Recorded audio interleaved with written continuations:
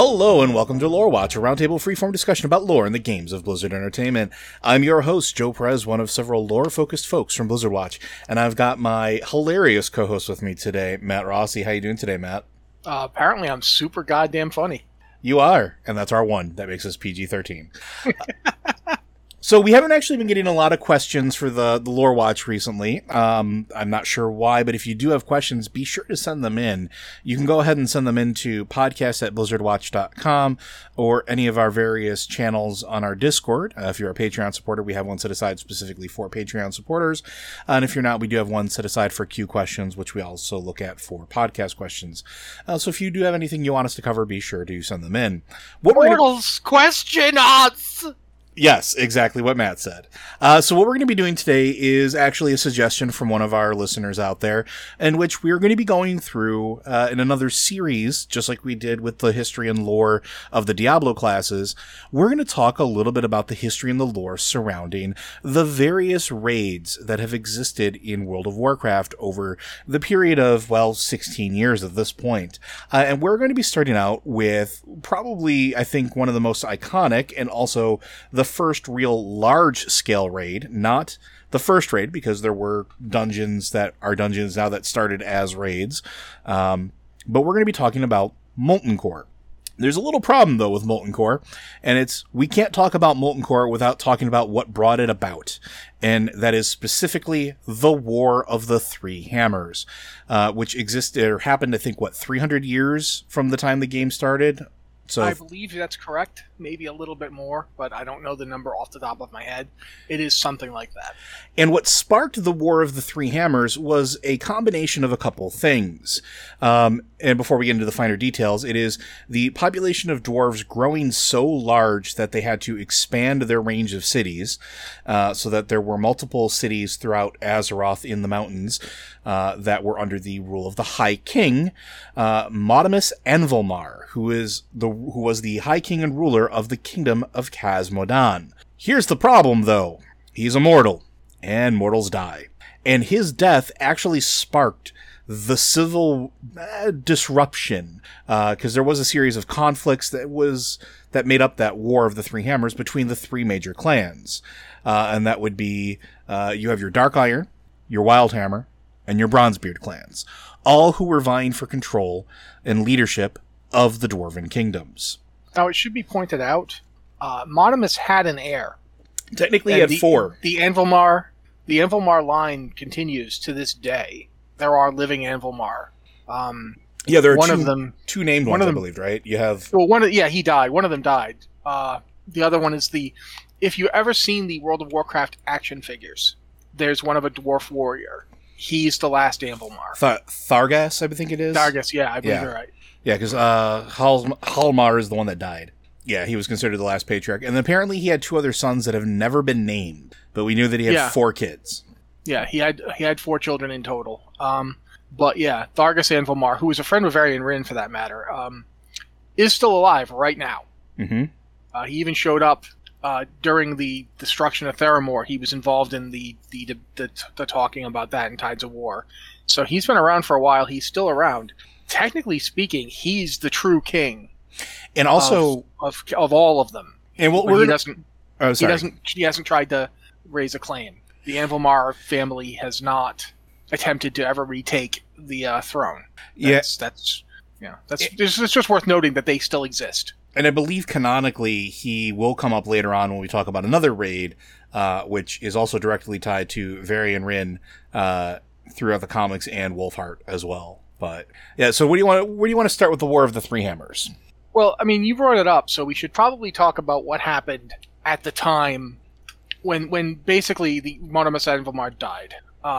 Modimus the Anvilmar family had been the High Kings of not just Ironforge, but at the time Ironforge was Khaz Modan, and they were synonymous. Mm-hmm. And he'd been the High King of the United Dwarves, all 3 clans. And when he died, by the way, when you go into Ironforge, the big statue at the front, that's Modimus Anvilmar. Yeah, he's the form that canonically that they take when they become the Avatar in the RTS games.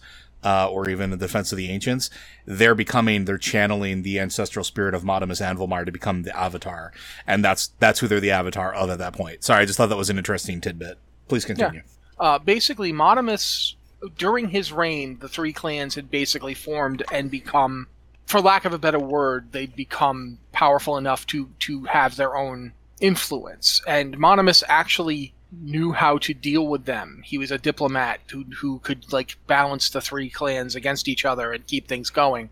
The Bronzebeard clan was kind of related to him. The Anvilmar clan, the Bronzebeard clan, was kind of an offshoot of it, and the other two clans, the Wildhammers and the Dark Iron, were just, they had different influences. The Dark Iron were kind of the more mystical types. They had more of an understanding of the deeper earth. The Wildhammers were more into the natural world and wanted to actually do more on the surface. They were also the ones who were really good Griffin riders. That was their focus. They were the shaman. It was you had your mages and warlocks, and then you had your shaman. But when Modimus died, the Bronzebeard clan was like, no, we're not letting his heir take the throne. They ended up it was like a vote of no confidence. There's no way you can fill Modimus's shoes. And Matarin Bronzebeard decided, I'm taking the throne. They tossed the Anvilmar a sop. They were like, you get to be senators forever. Like, your family will always have a representative in the Senate, but you're not going to be High King. The other two families were like, well, okay, we're not that upset that the Anvilmar are getting the boot. We don't really care about that. But why do you get to be in charge? The Wildhammers were like, I don't see any reason why it should be a Bronzebeard. And the Dark Iron were like, I don't see why it should be anybody but a Dark Iron. So at first, think of it as like three rival factions kind of like sizing each other up. But eventually, it just straight up, the Wildhammer were like, all right, we're not going to stay here and be ruled by a Bronzebeard. That's not happening. So they left. They officially left the Kingdom of Khazad-dûm and went up to what is the Airy Peaks. Now Grim Batal. They didn't go to Airy Peak yet. They went to Grim Batal, which is in the same area, but it was... And if you ever look at Grim Batal, like if you've ever been into the dungeon, Grim Batal is a very impressive structure. Yeah, and honestly, and this is just a fun little fact, Grim Batal looks very similar to how Ironforge was originally going to look back during the early days of the game, because that was what Dwarven cities were supposed to look like. It was supposed to be this massive, impressive mountain fortress with a huge, long, for lack of a better term, draw distance. You're supposed to feel massive and lived in and deep. That's the other thing that it was. And if you look at Grim Batal, it really is a deep place, which I think is absolutely just awesome and fascinating. Sorry, please continue. But Grim Batal, so they went and built Grim Batal, and that's where they lived. And they were they were just straight up ignoring the Bronzebeards.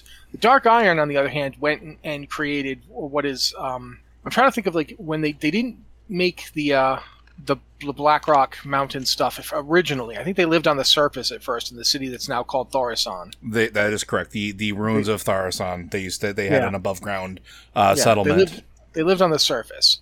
But they were it was an impressive city, and the Dark Irons, especially under the Thaurissan family, Sorcerer Thane Thaurissan in particular, had ambitions. And they were like, we're not letting the Bronzebeards keep Ironforge. Ironforge is ours by right. We built it. We're not letting them have it. So they began planning. The Sorcerer Thane Thaurissan, whose wife Modgood was also very powerful. I think she was a cleric. Yes. I don't know. Yeah, she was a cleric. Extremely powerful, though. And she found an artifact. Specifically, she found the talking blade Xalatoth, I want to say. Mm-hmm. And it began instructing her in much more powerful magics that they could use. The Dark Irons came up with a plan. And that plan was that they were going to simultaneously hit the Bronzebeards and the Wildhammers at once. Because they had the numbers. There were more Dark Irons than anybody else. They had the numbers to do this. And with Modgood's sorcery, they could literally appear inside Grim Batal. They could bypass everything. Yeah, mass teleportation. So, by going through the shadows, they attacked Grim Batal, and using the power of the dagger, effectively tainted it. But Modgood didn't understand just how determined the Wildhammers were.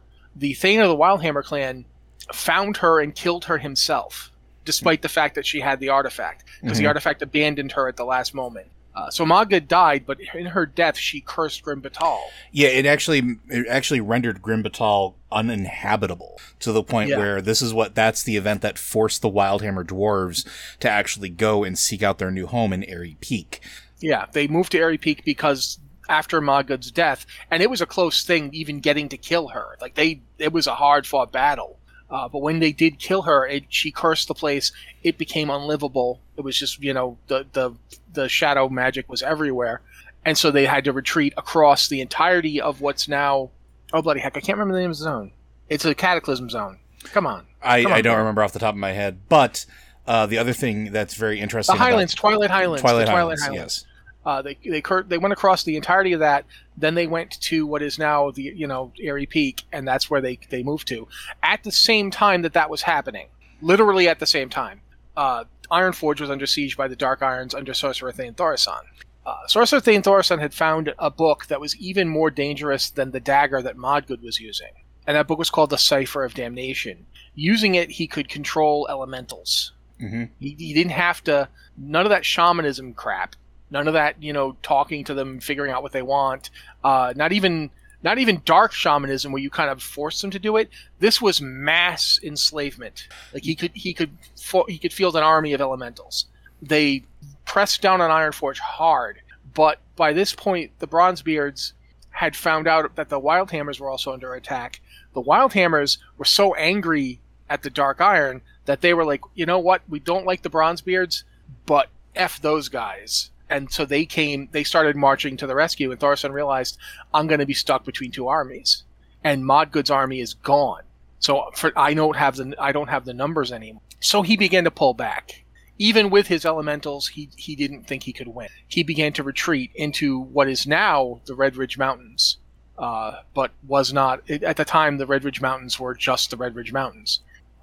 He retreated back until he got to the city of Thorison, where he decided, okay, we're going to have to make a final stand here because the Bronzebeards and the Wildhammers are coming, and they're angry. The Wildhammers just lost their home. The Bronzebeards nearly lost their home and had, elementals rising up out of the magma to attack them. So both of them were extremely angry, and there was going to be no quarter given. So Sorcerer Thane Thorison, who'd lost his wife and wasn't feeling tremendously like giving up, figured, all right, I'll try a scorched earth policy here. He broke open the Cipher of Damnation and used its power to summon the most powerful elemental he could. And he got the most powerful elemental he could.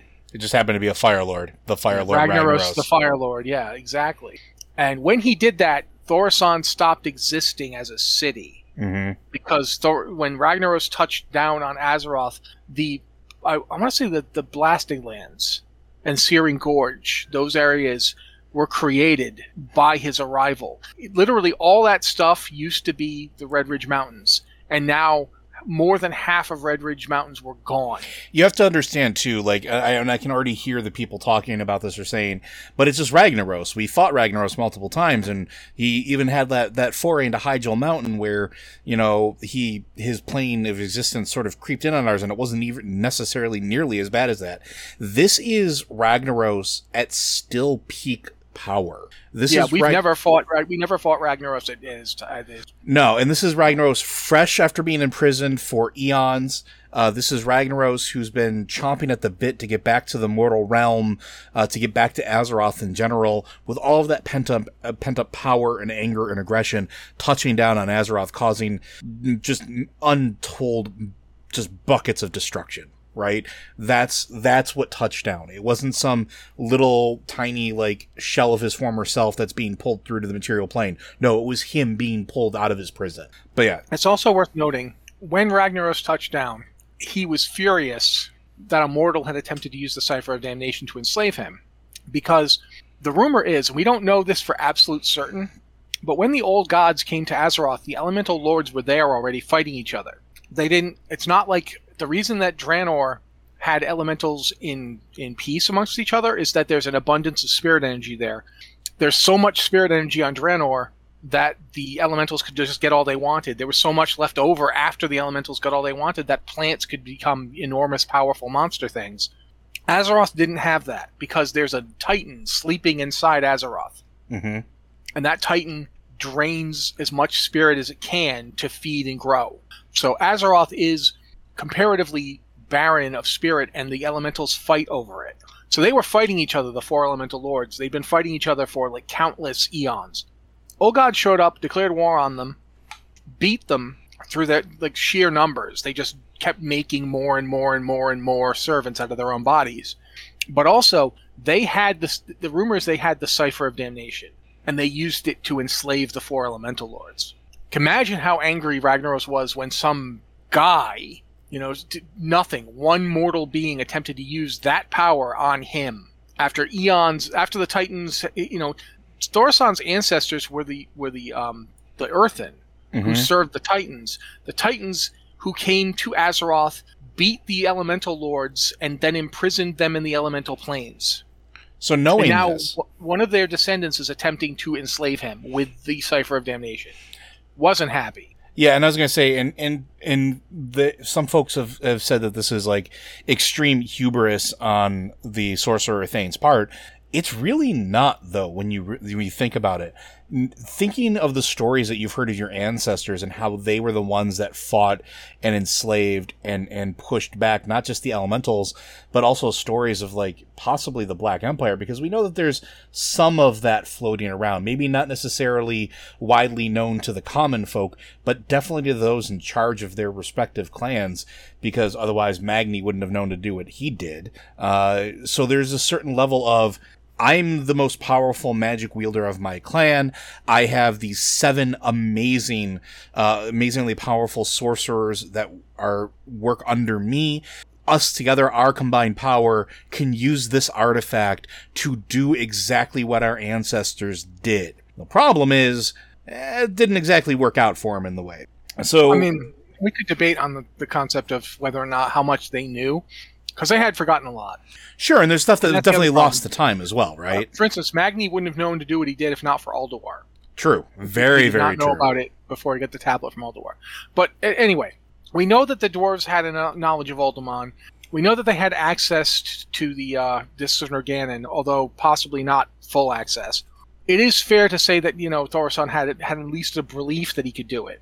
But he was absolutely wrong. Mm-hmm. Ragnaros came down, blew up the city of Thorasson, killed a huge amount of dwarves, and destroyed the region so thoroughly that the Bronzebeards and Wildhammers, who were like literally coming over the mountains and saw this, were like, "We're good. I don't think we need to do anything. They can't possibly still be alive, can they? I mean, there used to be a mountain range here, and it's not here anymore. That's gotta have killed them, right? I'm thinking it probably did. Yeah, okay. I mean, what was left was basically a giant charred spire of a mountain. That was it. Mm-hmm. That's all that was remaining in that land. The entirety of Searing Gorge, that huge cleft in the ground full of horrible, elemental monsters, was created in this moment, and the entirety of the Blasted Lands to the south also created in this moment. The only real remnant was that mountain. So yeah, horrible destruction. The Wildhammers were like, okay, we need to go find a new place to live, so we're going to go do that. The Bronzebeards are like, look, I get that you don't like that we have Ironforge, but come on, look what just happened. We really can't afford to hate each other. And so they didn't make peace exactly. It was a ceasefire. They had kind of an alliance of convenience. The 2 kings, the Wildhammer chief and the king of the Bronzebeards, effectively, if you go to Dun Morogh, their statues are right there on the road. Yes. The road passes between the statues of the 2 kings. The High Thane and Kadros Wildhammer. The High Thane Kadros Wildhammer, I believe. And I can't remember. I think it was Mataran Bronzebeard? No, I don't think it was Mataran. I think it would have been his son. But let me look up and make sure. Yeah. No, it is actually, you're right. It is Mataran. It's Mataran Bronzebeard and Kadros built in the statues. Yep. So it's Kadros Wildhammer and Mataran Bronzebeard, who kind of they weren't buddies, but they were like, look, obviously you guys have your own thing going on. We've got Ironforge. Let's just let everybody, be what they are. So they weren't allies and they weren't considered the same nation anymore, but they weren't enemies, and they kind of started heading down the path of becoming allies. Yeah. The other thing that I thought was interesting about that is while this marked sort of the end, this event was the end of the War of the Three Hammers, right? Because it wasn't worth fighting anymore. The Wildhammer had enough things to deal with. Also because Going back to Grim Batal for a second, what happened there, on top of everything else, with Madrid dying and leaving that sort of black, dark spot on that, making it uninhabitable, also left behind a bunch of mutated Dark Iron dwarves, and they're referenced in the game, although I don't think we've ever seen them. The creature is called the Skadron, and these are essentially like if Cathraxi and dwarves had children, that's what they would be. Which is definitely, makes sense when you consider General Umbris and Xalatath being used in that particular place. So when we go there and we see all the Trogs, that's after the Skadron have either moved on or are deeper in the city. They're all the Dark Iron that survived, quote unquote, what happened there. So with the Trogs, with General Umbris sitting there, with the Skadron running around, doing what they're doing, and being essentially almost more animal than dwarf at this point, because they're just driven insane by the transformation of dark energies that have gone through their body, the Wildhammer don't have time to fight on top of everything else, right? They need to find a place to live. They need to find a place to secure their future, and they still don't want to be under the control of the Bronzebeards. And at this point, it's like, well, we're going to go do our thing. You go do your thing. If we need to fight a common enemy, that's great, but don't expect us to be besties. We're not going to be... One of the things that happened, too, is Madarin, at the end of the War of the Realms, Madarin Bronzebeard offered the Wildhammers a place inside Ironforge. He's like, look, we can make a room for you. You can live here. And they were like, no. We made our decision. We left. We're not going to be ruled by you. That's not happening. So the Fandal Span Bridge was created to link the two. The reason that the Bronzebeards, the Ironforge dwarves, colonized the wetlands was to keep the link between Airy Peak and Ironforge intact. They wanted to have trade. They wanted to interact, but there was no way they were going to let the other clan rule them. And that's kind of how they started getting from cautious allies to cautious. Okay, this one time they started, having trade between the two. They started having. Allies seems like it's pushing it, but they were no longer antagonists. A truce. Yeah. But while this was all going on, people didn't realize that the Dark Irons had survived. Yep. Not all of them, obviously. Quite many of them died, but Thaurissan, although not his sorcerers, they didn't make it. But Thaurissan himself survived, partially because Ragnaros was interested in this being who thought he could control him. I thought Thaurissan died in the blast and it was his son. Oh, you might be right. Yeah, because I thought Sorcerer Thane Thaurissan died with the original 7, and then the only survivor was his son. Yeah, you're right. Thaurissan, the 7, and many other Dark Irons were killed instantly in the resulting immolation. You are correct. I had forgotten that. No, it's okay. It's because now you have his young son, who's the only living heir to that line at this point, the one that we interact with when we go into BRD, the one that we go and murder. He's the one that gets sort of co-opted by Ragnaros. Well, it's not. The thing is that Daegrin Thaurissan, who's the one we see, is not the guy who survived. He's not the son of Thaurissan and Magad. He's more like a grandson. He's a direct descendant, but he's not their son. Oh, that's right. No, because there was Dagron before that, right? Yeah, well, he's like Dagron the Third, I think. Dagron the Second, I think. Yeah. Yeah, because there's Dagron the Third is Moira's son. Son. Yep. But oh no, actually no. Daegrin Thaurissan the Second is his son. It says Thaurissan and Magad are his ancestors, but we don't know who his father was. Interesting. Okay then. Yeah, we just straight up don't know. We don't know how he descends from Thaurissan. We just know that he does. But whoever was the Thaurissan heir was basically enslaved and forced to move his people to the mountain. Yeah. And in that mountain, Black Rock Mountain, they created the most impressive dwarf city on the face of Azeroth, as far as we know. I mean, there could be another dwarf city somewhere that's more impressive, but of the cities the dwarves created, this was the most impressive of the ones we know of. And you think about it, because they not only built it into what was essentially a mountain that is larger than Ironforge, because it is larger than that mountain range canonically, but deeper, further, and into essentially molten lava. Because if you look at, let me put it this way. If you look at that mountain, if you look at every raid that is in that mountain, they are all part of the original Blackrock City that the Dark Irons created. And that's how many? Well, let's see. We have Upper Blackrock, Lower Blackrock. We have obviously the Molten Core, because there's some area there. We have Blackrock Depths. There's at least 6 different places that we visit. Blackwing Lair. Yep, they're all part of the original Dark Iron civilization that was founded and built there. I think that's right. I think 6 is right. I never remember the name of the Cataclysm one. Blackrock Descent. I want to say. Well, that's the raid, but there was also a dungeon. Keep talking. I'll look it up. Yeah. So basically, the Dark Irons made this enormous city. Oh, Blackrock Cavern. Again, Blackrock Caverns. Okay, they made this enormous city dedicated to Ragnaros directly, enslaved by the Fire Lord, and then they started working on constructing a place for him to sleep, because by being pulled forth into the mortal plane as he was, almost all of Ragnaros' power had gone into the explosion. He was much weakened. As he says, when you go into Molten Core, and we're going to start talking about Molten Core here, when you go into Molten Core and you actually confront Ragnaros, he says to Major Domo Executus too soon. He wasn't done resting. It took so much of his power to pull him through into Azeroth that the explosion that destroyed... Because keep in mind, what he did with the Cipher of Damnation, what Sorcerer Thane Thorson did, was to directly circumvent the will of the Titans. The Titans banished the Elemental Lords to the various elemental planes. They banished Ragnaros to the Firelands. To pull him back into Azeroth meant directly going through the barriers that were put up to keep them out.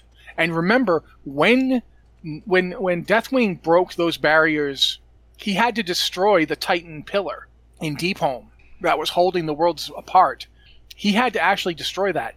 Thaurissan did it without destroying any of the protections, so the power release was enormous. Because the Titans had literally created barriers between the worlds, so you couldn't do this. And even then, like the cavern that you go into, like when you go into Ragnaros' lair, look up and look around. There are runes and just adorning the walls to try to keep that place from completely exploding. Right? Everything about that is not necessarily like a containment, but a redirection of the energy in order to keep it from just consuming itself, which is absolutely fascinating, and also I think very fitting why Ragnaros is using that place where essentially he has entered into this plane where there is the weakest link between here and the Firelands at the time in order to gain and gather his power. It is absolutely... I'm trying to think about it. It's like sticking a lightning rod down, right? You know where it's going to hit, and when it does hit, and when it finally sort of strikes, it is absolutely impressive and chars everything around it. That's what's happening here. And you can see the effects of the long-term sort of exposure that is happening here. From the layer outward, from the place where he was summoned outward, you can see more and more almost elemental scarring. How the land is shaped, how everything around it is sort of molding to essentially Ragnaros, just being there. And that's kind of what Molten Core really is. It's this... all of that is because Ragnaros is there shaping it to his will. And that's, when he's sleeping, that's what he's kind of doing. He's taking that power in, and the more powerful he gets, the more it emanates out. Yep. So basically, that's how we got the Molten Core. Because these 3 dwarf clans went to war over who got to be in charge at Ironforge, and the Dark Irons would not accept defeat. That's how we ended up with a giant, wasteland in the middle of the mountain range, and this enormous spire completely crammed full of elementals, turned into like the largest dwarven city on the planet.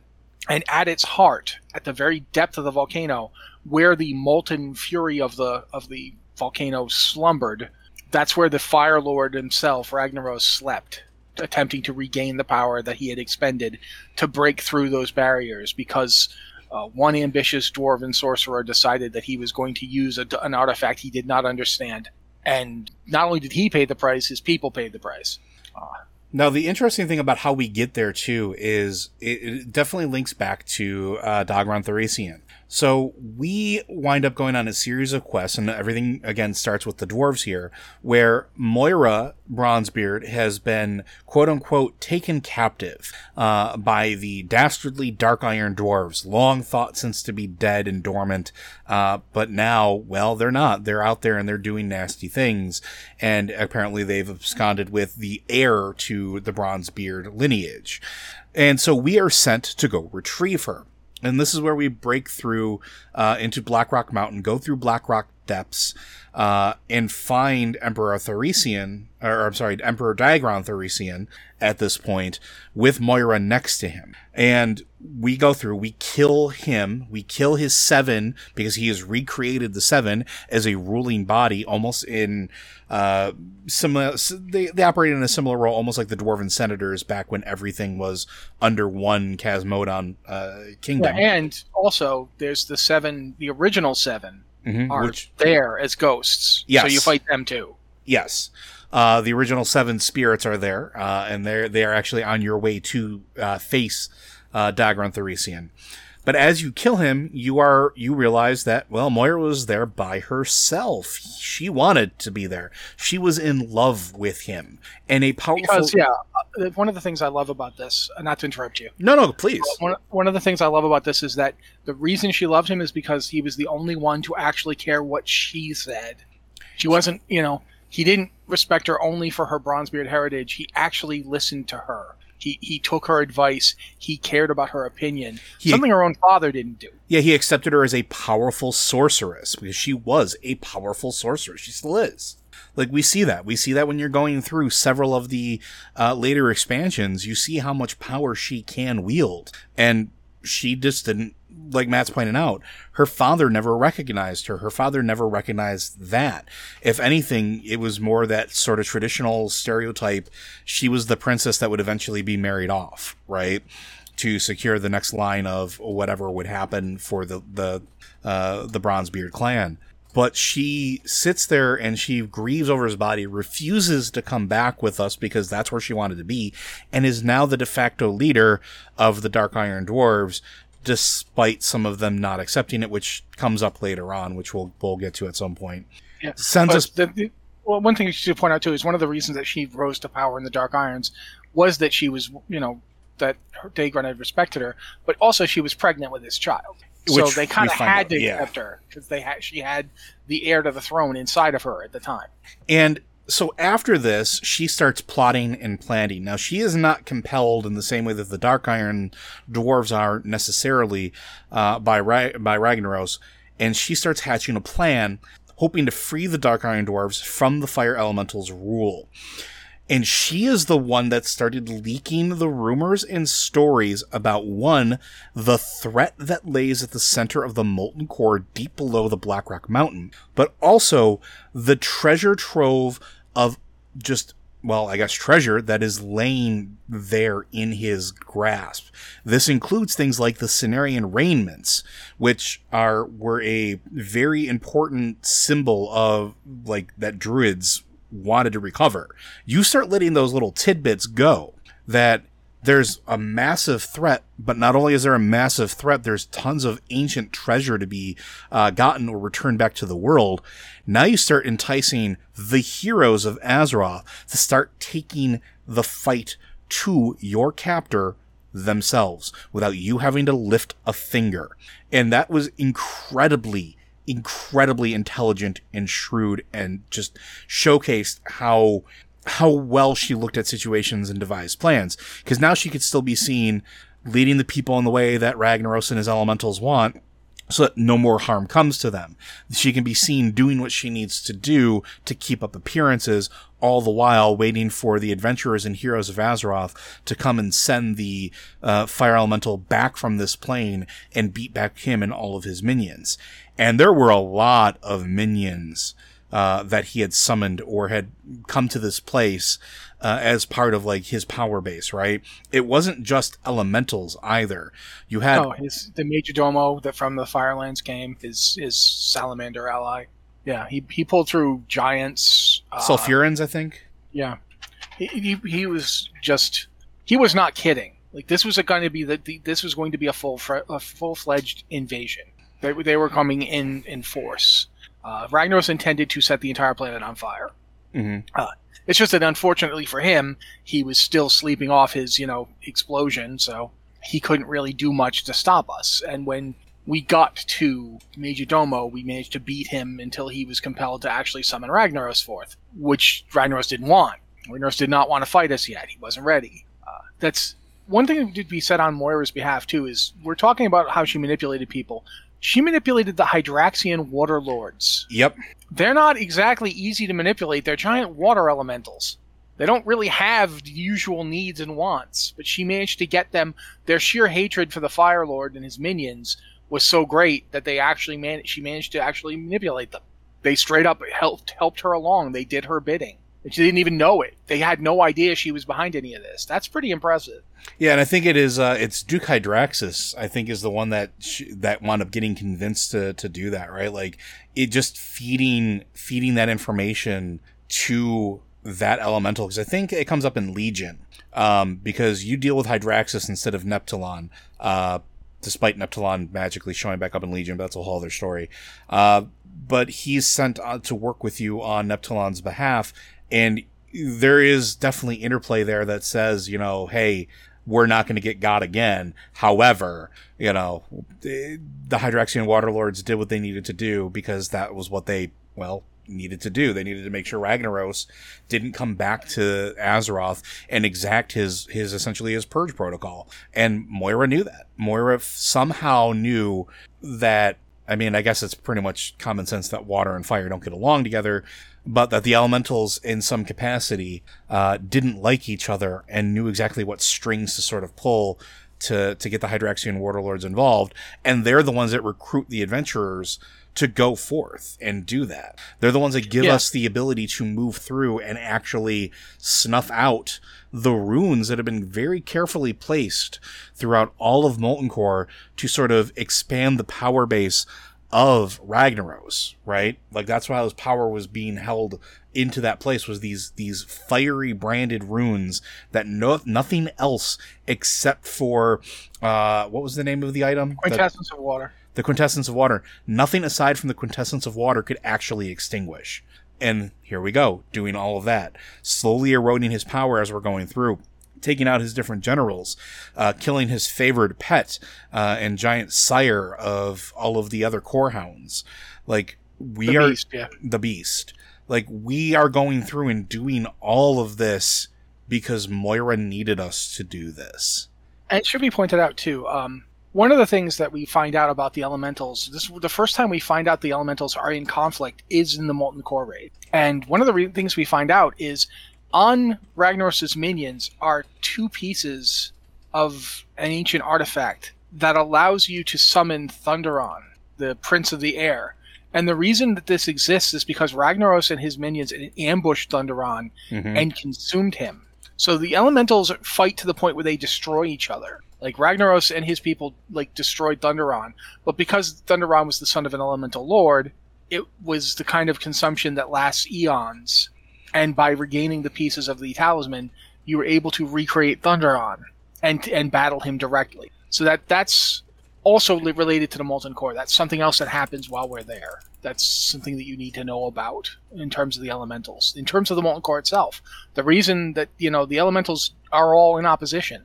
So there's a ton of interest. Like, Ragnaros ultimately is a threat to all the other elemental lords, because even Earth he wants to make into molten goo. He wants to burn to burn the land, boil away the seas, choke the air with smoke. They're all like this. They're all fighting like this, and Ragnaros is the chief architect of it.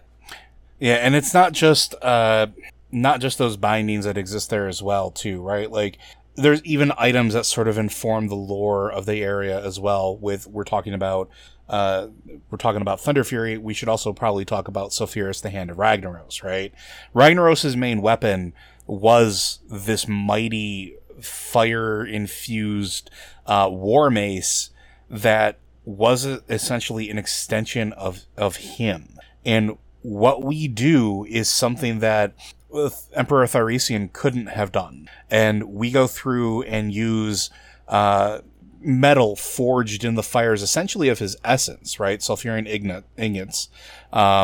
We take the Eye of Sulphurus, and we infuse the essence of the Fire Lord essentially into this item. We diminish him, we send him back, but we keep just enough of him, just enough of his power to create this devastating artifact. And at this point, I would consider it an artifact. Yeah, it's a legendary weapon in the game, but that's just the game. Yeah. In terms of what the item is, the thing is that the Sulfuros Hand of Ragnaros that you create is not the original. No. Of course it's not. The original is massive. And the original is a piece of him. Yeah. That's why you see it when you fight Ragnaros again in the Firelands. He drops Sulfuros the Extinguished Hand, which is, again, it's not the original. It's just a recreation of it. It's like an echo of it. Because the original is part of Ragnaros. But the item that you create, the Sulfuros Hand of Ragnaros, is enormously powerful. It is, again, it's another piece of Ragnaros. The problem Ragnaros always had is that he never got a chance to fight us at full. Mm-hmm. Even when he went back to the Firelands, he'd just gone through, he'd gotten driven out of Azeroth twice. Because he gets pulled back into Azeroth by Deathwing. Mm-hmm. And the explosion that time is what creates the fire-destroyed part of Hyjal, which may not be as big as the burning the Blasted Lands and the... Is it the Blasted Lands or the Burning Steppes? It's the Burning Steppes. Burning Steppes. Yeah. The Burning Steppes and the Searing Gorge are bigger than that part of Hyjal, although not by much.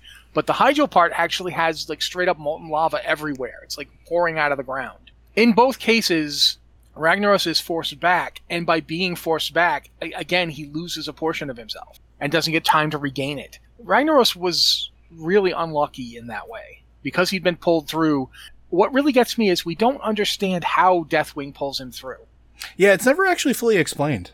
It's quite possible Deathwing had the Cipher of Damnation. Because, again, the Cipher of Damnation was probably the thing that the old gods used to enslave the Elemental Lords in the first place, and Deathwing served an old god.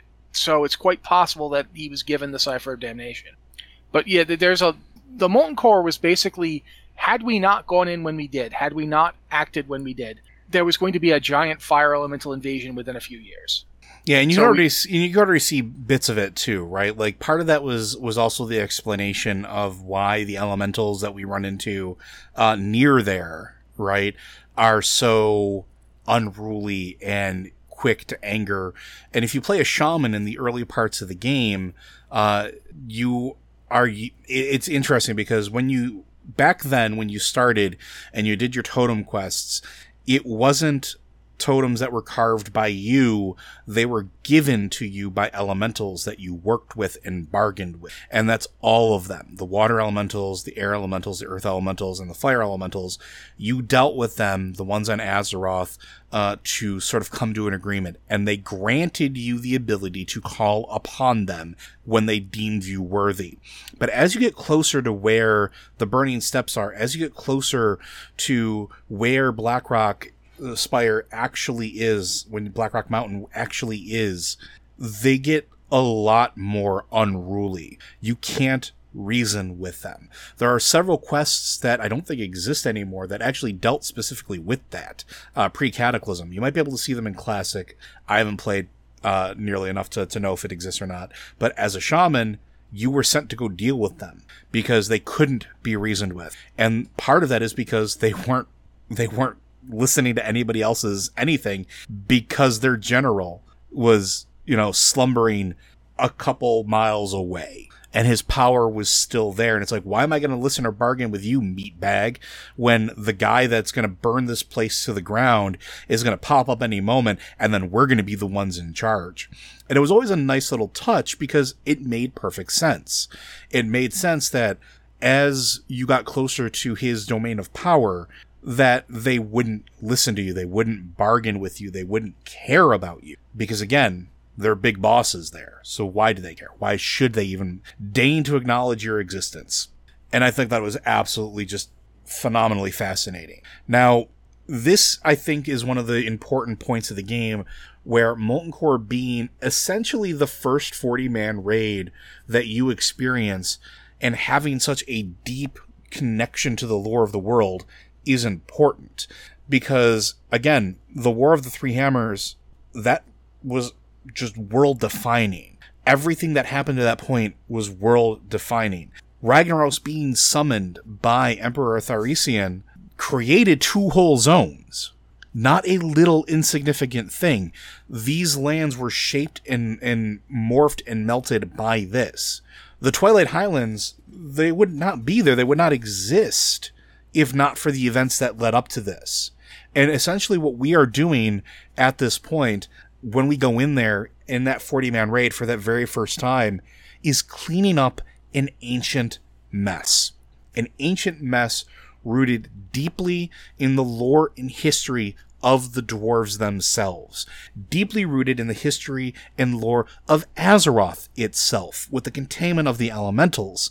And in truth, as our first glimpse into why the Titans had to do what they did to get the elementals out of the way, and exactly how powerful the forces of the Titans were in order to accomplish that goal. We didn't know it at the time. Like, we had glimpses and little tiny snippets that sort of led us that way when we're talking about Uldum and some of the other places that we go. But when you look back on it and you realize, we are Titan creations, essentially. We are descendants of Titan creations doing the same thing that they did to this unfathomably...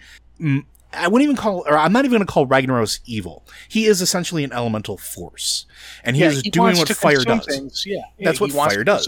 He's fire. Yeah, absolutely. It's one of the things about the elemental lords.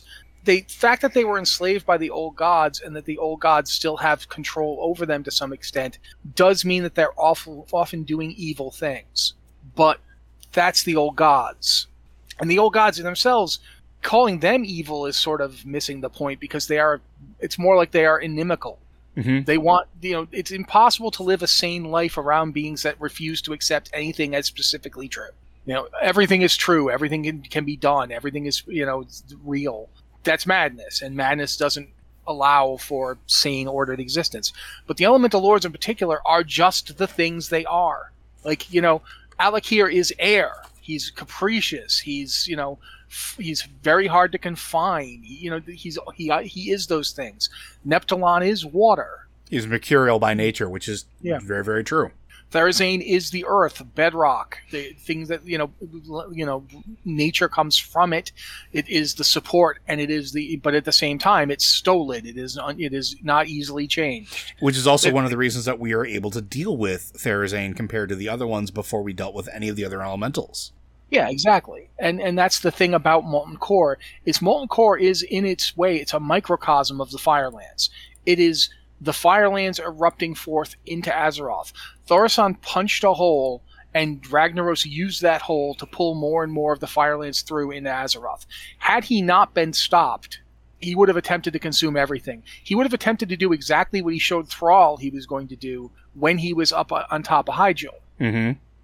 That was his goal. It's always been his goal, because that's what he is. Imagine if instead of Emperor Tharisian, if back then it had been our good old friend Deathwing that had punched that hole and drawn Ragnaros through. Ragnaros at full power. Ragnaros not having been sent back from Azeroth twice previously. Ragnaros who hadn't lost control over a portion of the Firelands and embroiled in his own version of a civil war, because that's a thing that was happening too, don't forget.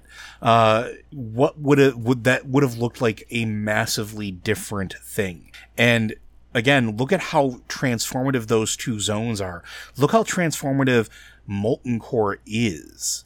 And remember that it was not originally just this cavernous molten place. It was part of the Black Iron, or the Dark Iron civilization. How much it morphed and transformed in those creatures that call it home. And think about how different that would have been had he had been at full power or given access with a larger hole, right? It's this idea that you start with a pinprick, And that's kind of what Thaurissan punched that hole through reality. This small little pinprick. And he reached through it and he pulled out Ragnaros. Well, Ragnaros is still tethered there. And all these years, Ragnaros is trying to pull that hole larger, stretch it to a point where more and more of not just himself, but his land can come through so he can complete his directives. So he can, whether it's at the behest of the old gods or whether it's on his own fiery nature to consume the world, we got lucky. We got lucky that Thaurissan wasn't better than he was, that the Seven weren't more powerful than they were, and that they didn't quite understand fully the cipher of damnation. And that item itself is rooted in such rich history for the game, where it's come up so many times. In fact, it even comes back up in Warlords of Draenor. There's an alternate version of it that exists. You see it when you go to Outlands. There's reference to the Cipher of Damnation when you're going through, I think it's Shadowmoon Valley. Yep, it's the quest from Ornog Tornhart. And it's, you see it, the Cipher of Damnation is the thing that Gul'dan used to destroy what is Shadowmoon Valley. Because if you went to Draenor, in Warlords of Draenor, you saw Shadowmoon Valley as it had been. Gul'dan used it to rip the elementals away from the world and turn Shadowmoon Valley into a fel-encrusted heck hole. That's that huge fel-spewing volcano in the center of it, all that blasted area. Gul'dan did that before Draenor got destroyed and turned into Outland. He ruined Shadowmoon just because he could. And we see him use it, again, as Joe just pointed out, we see him use it in Draenor to enslave Sirruk the Fire Lord. Yeah, the Dirge of Karabor. He's not a joke.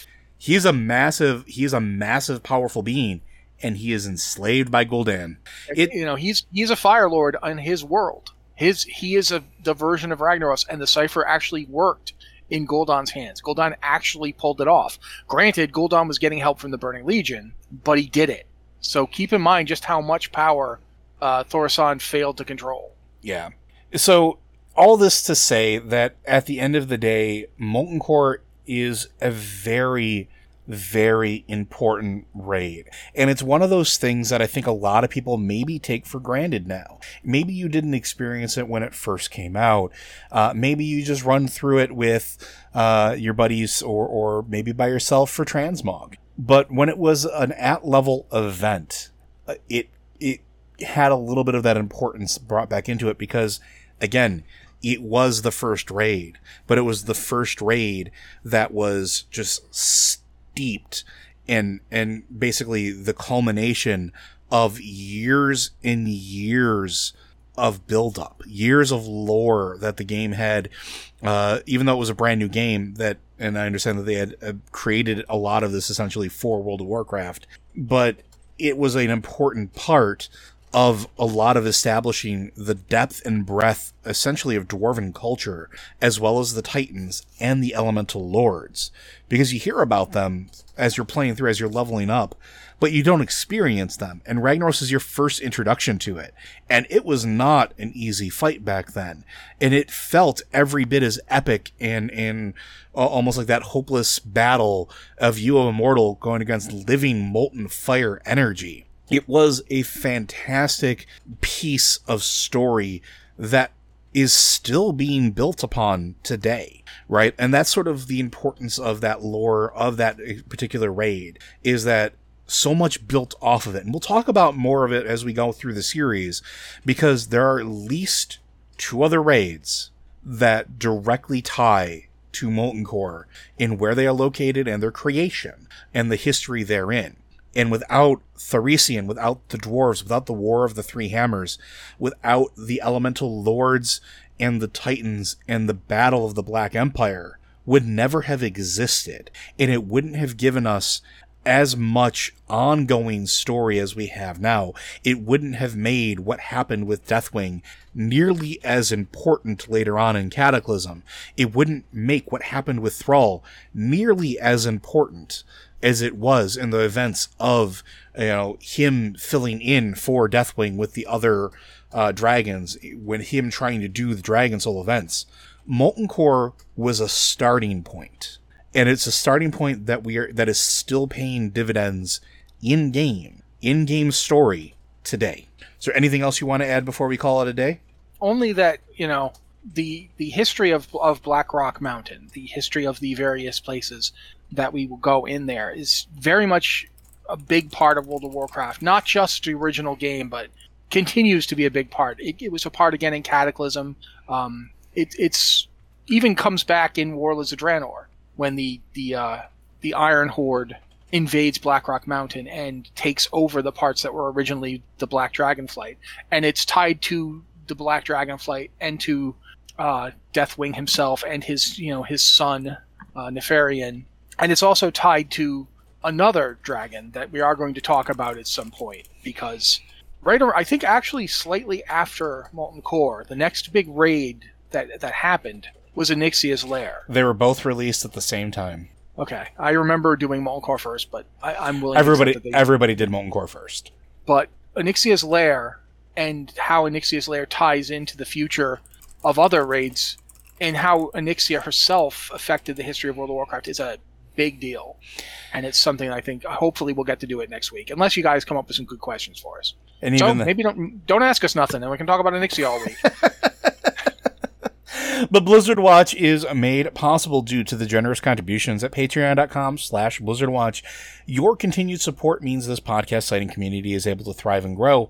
Blizzard Watch supporters enjoy exclusive benefits like early access to the podcasts, a better chance at having your question answered on our podcast or the queue, and an ad-free site experience. And again, if you do have questions for the show, even if you want to know more about what we talked about, you want to go a little more in depth, or there are things that you want us to sort of spend more time on with what we talked about here with Molten Core, be sure to send them in.